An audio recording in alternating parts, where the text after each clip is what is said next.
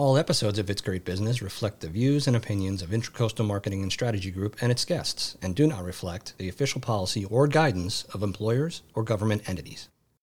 You're listening to It's Great Business, sponsored by Intracoastal Marketing and Strategy Group, where great business equals great people.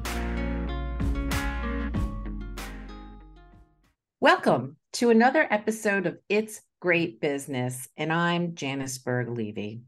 Today's guest is David Shriner-Cahn, host of the Smashing the Plateau podcast, which is best known for providing weekly advice to entrepreneurs. In addition to his podcast, David has created an online platform that offers resources, accountability, and camaraderie to high-performing professionals who are making the leap from the corporate career track to entrepreneurial business ownership. David is a graduate of Cornell University and Lafayette College, plus the Institute for Not-for-Profit Management at Columbia Business School and Fulbright Scholarship at Technion in Israel. His career has spanned 45 years, where he has worked for companies that include engineering design, development, as well as nonprofit communal organizations.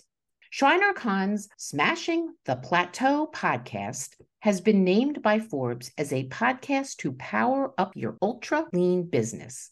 He has also been recognized as an entrepreneur that will change the way you communicate by Inc. magazine. Wow, I am super excited about this.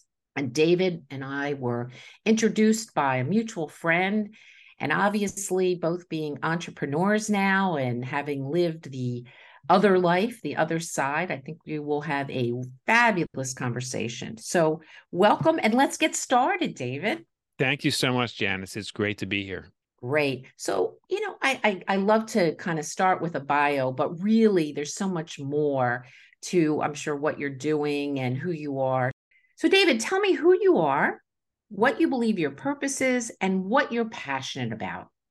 Well, Janice, I believe that you can do what you love and get paid what you're worth. And it sounds very simple, but there's a lot more to it than just doing it and getting paid. And that really is something that I've been working at my entire life and my entire career. And it is the primary focus of what I do now in my business. So this is interesting because I want to first start with a little bit about your own personal and career journey and how you got to where you are and kind of came to this conclusion. So tell me about that. Sure. So I studied engineering because I did better in high school in math and science than I did in humanities. And it seemed like kind of a logical choice. I was also really strongly encouraged by my parents to do something that they considered to be risk averse and that would provide what they thought would be sort of, safe, sustainable income. They were not entrepreneurs. They did everything they could to avoid anything they considered risky in life. And so I started off studying engineering, not really thinking about what it is that I really wanted to do or what would make me happy or how I might actually make an impact on others. And the first wake-up call, and it's interesting how these things happen when there's often a trigger that we don't have any control over. So the first wake-up call for me happened about 4 years into my career. I was in my second job as an engineer. I had just had my annual performance review, which was a great review. I got a nice raise. And my boss called me into his office about a month later, and he said, David, I have good news and bad news. The good news is you're doing a great job. Bad news is you don't have a job here anymore. And I'm like, what? I was focused on solving engineering problems. I didn't pay any attention to the actual business part of the company that I worked for. And in fact, they had lost a huge portion of their contracts and ended up firing, probably half the staff. Myself included. So it was not related to my performance at all, but I still was out of work. And, it ended up triggering a lot of soul searching. And really, that's when I started to think about, okay, well, what do I really want to do with my life? And, when you're faced with these situations, you often think about what it is you don't want to do first. And one of my don'ts was, I don't want to be in corporate when I'm 55 years old. And have somebody tell me, David, you're doing great work, but you don't have a job here anymore.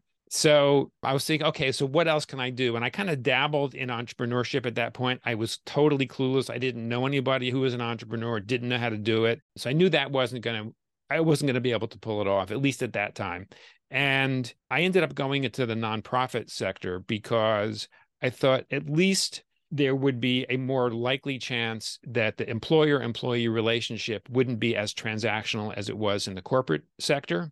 I learned afterwards that that's true with some organizations, not so true with others. And I also thought that I would be doing something where I would feel much better about what I was doing and I'd see, direct impact on my work.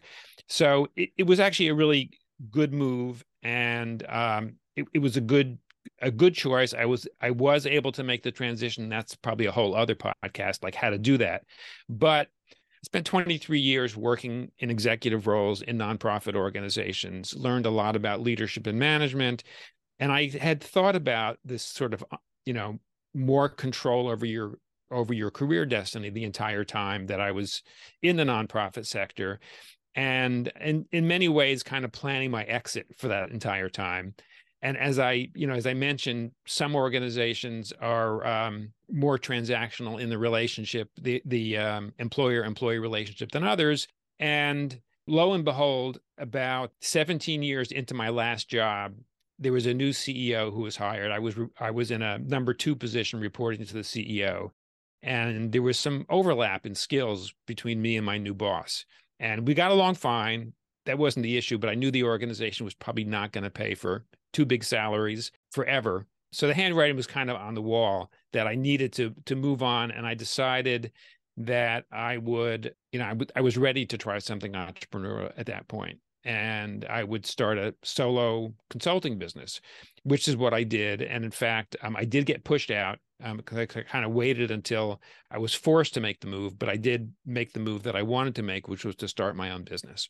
How many years was that into kind of, the thinking about it and then getting to it, just to give a perspective? So I sort of thought about it, I would say low level for years. And I had a good friend who also started off his career as an engineer. And actually, he never left engineering, but he left corporate early on and started his own engineering business solo. And he made it work. And he kept saying to me, David, why don't you just do what I'm doing? And I'm like, no, I need a paycheck. I have a family. And the truth was, I didn't have the courage to try it. All the excuses that we all go through. Right. Right. So was it like a 4-year, 5-year, 10-year, like just a span of? Yeah. So the new CEO came in a year before I left. So I was really serious about it for that last year. Because right at that point, I knew the likelihood is I would have to move on either proactively or reactively. Mm-hmm. So I really needed a plan. Yeah. And at the same time, you mentioned that not-for-profit institute at Columbia Business School.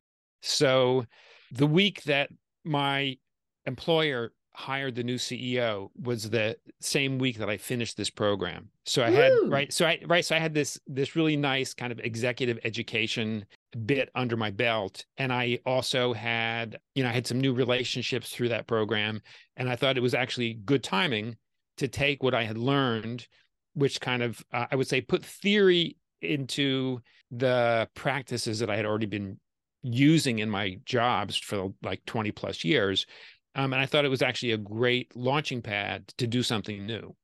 So it's interesting because, and I'm just going to say right now, as we're talking, there are a lot of people that are being laid off in corporate. I mean, every day it's in the newspaper, 10,000 here, or, 20,000, whatever the numbers are, especially in tech, but across the board. So I think there's a couple of takeaways here, which are, don't wait for the boom to come. Always have your own plan. Have a way of thinking about what ifs. We had some other guests on. They talked about who are the handful of people that you would call, okay, should you be laid off. And this is not just a waiting for that to happen and having your list, but cultivating. And I think there's a theme here, and you were cultivating possibilities of other things that you could do, just as these other guests talked about cultivating the relationships with other people that they knew, so that suddenly if something happens, or you think you're close to having something like that happen, that you have a plan B or whatever you want to call it, or maybe it is your plan A. Maybe it isn't the plan B. It is plan B is what you're doing. Plan A is what you really want to be doing. So just a little bit of advice there in terms of for our listeners. So with all that said, how do you define success? I think success is a very personal decision. And right, the way I define success right now is different than the way I might have defined it earlier in my career. You mentioned in the introduction that I launched and I host a community for entrepreneurs who are corporate refugees like you and me. And for me, success is when I see someone share a challenge that they're going through in the community, get support from others, get ideas from other people, get connections from other people, have some collaboration, and then they're able to overcome the challenge. And many cases I've seen that not only have they overcome the challenge, but they've done much better when they've come out on the other side. So for me, when I see that kind of success in the people that I'm supporting, that's a huge win. Nice. Right? It's a win for them. And I consider it a win for me because I've set up the space for this to happen. Yeah. Yeah. So if you think about your vision of success over the years, how has that changed? Yeah, initially, earlier in my career, it was much more focused on, I would say, something that I thought would be personally rewarding, make me happy, make those that were financially dependent upon me happy, basic things like putting food on the table, making sure that there's a place to live. And as we get older, I think our views on these things change, and we want to have more of an impact on the world and be able to leave more of a legacy. Well said, and very, very consistent with a lot of people. Although we have had people who are early in their careers who have a completely different mindset than those of us that started many years ago, which is, the money is important. I have to have enough to eat, but it's not the be all and end all. Time is what they want, to spend it the way they choose to. So I think it's just an interesting space to keep an eye on in terms of people's definition of success, and probably some of it has to do with COVID, where we look at people's activities, everybody wanting to travel now and get out and do right. Not that we didn't want to do it before, but like you said, the priorities might have been a little bit different. So is there anything you would have done differently in your life's journey now that you look back? Well, as I mentioned, I dabbled with entrepreneurship after I was fired the first time, when I was in my 20s. And if I could have pulled it off, I think I would have been happier. Now, that being said, I'm pretty happy with my career. I did some great things, had great relationships, and I'm pretty happy with how my career has turned out. But I think I would have enjoyed it even more had I been more in control over my destiny. Yeah.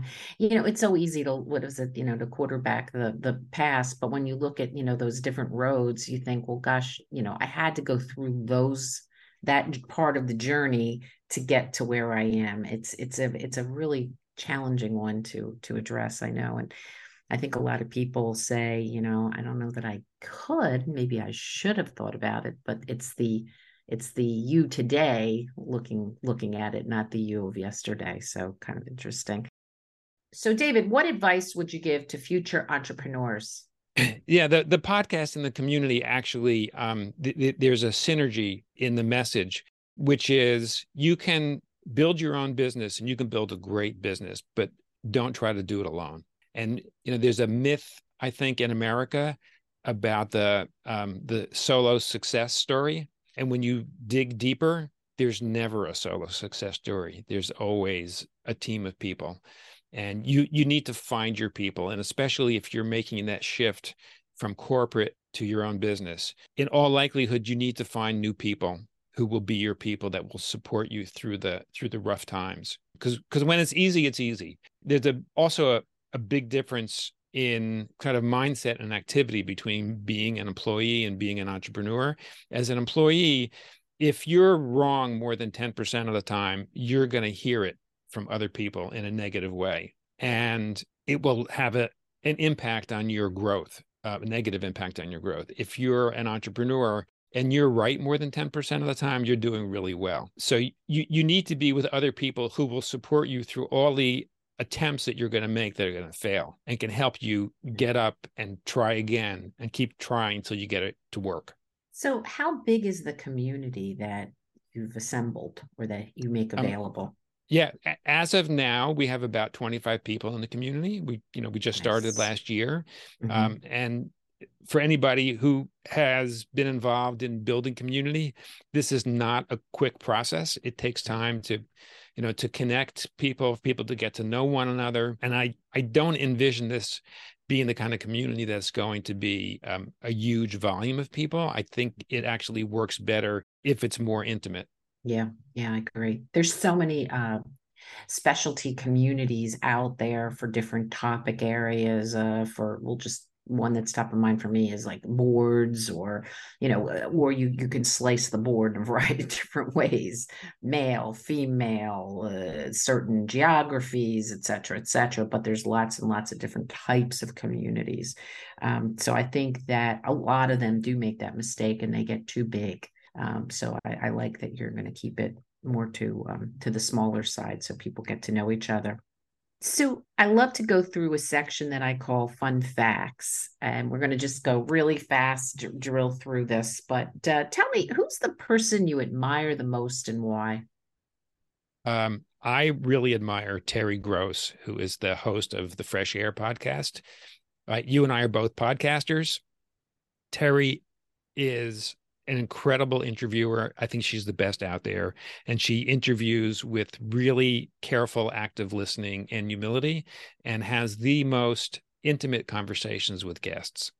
Nice. Favorite book? So this is actually, it's a story, not a book. The Hare and the Tortoise, because slow and steady with perseverance leads to success. Oh, that is profound. Favorite movie? Also not actually a movie. It's a short cartoon, Bugs Bunny and the Gorilla. Because, the other animals are always trying to catch the rabbit. And in this case, the gorilla actually does catch the rabbit and pummels him to pieces and keels over in exhaustion in the process. And then the rabbit stands up and says, "Gee, I guess I wore him out." There's a pattern here. Okay, we're really getting to know you. Okay. Favorite city? No surprise, it's New York, which is where I live, because it is really easy to be yourself here. And it's such a great, diverse, multicultural city. Okay, and then favorite food? Smoked sable from Murray's on the Upper West Side of Manhattan. Whoa, okay. That is a real specialty, but I do like Murray's. Okay, so how can listeners reach you? Best place is to go to our website, smashingtheplateau.com. And I'm also pretty active on LinkedIn. I'm the only David Shriner-Cahn in the world. Easy to find. Well, this has been absolutely fantastic. And once again, thanks everyone for listening. And hopefully you will check out David's podcast as well as what he has to offer in terms of the community. So David, stay out there, keep smashing it. Thank you so much, Janice. My pleasure. Bye-bye. Thanks for listening. If you enjoyed this episode, please subscribe to the podcast and leave a review. Also, check us out on Facebook, LinkedIn, Twitter, and Instagram, and visit us on the web at intracoastalmarketingstrategy.com.